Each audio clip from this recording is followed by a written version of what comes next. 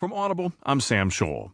From the Washington Post Style section, Manuel Roig-Franzia and Ben Terris write, "The mission was to bring down Bill O'Reilly, the final days of a Fox News superstar." The accuser was wavering. She wanted to go public to tell the world about her claims that the Fox News megastar Bill O'Reilly ogled her at their workplace and suggestively called her hot chocolate. But Perkita Burgess was afraid, her attorney Lisa Bloom said, afraid of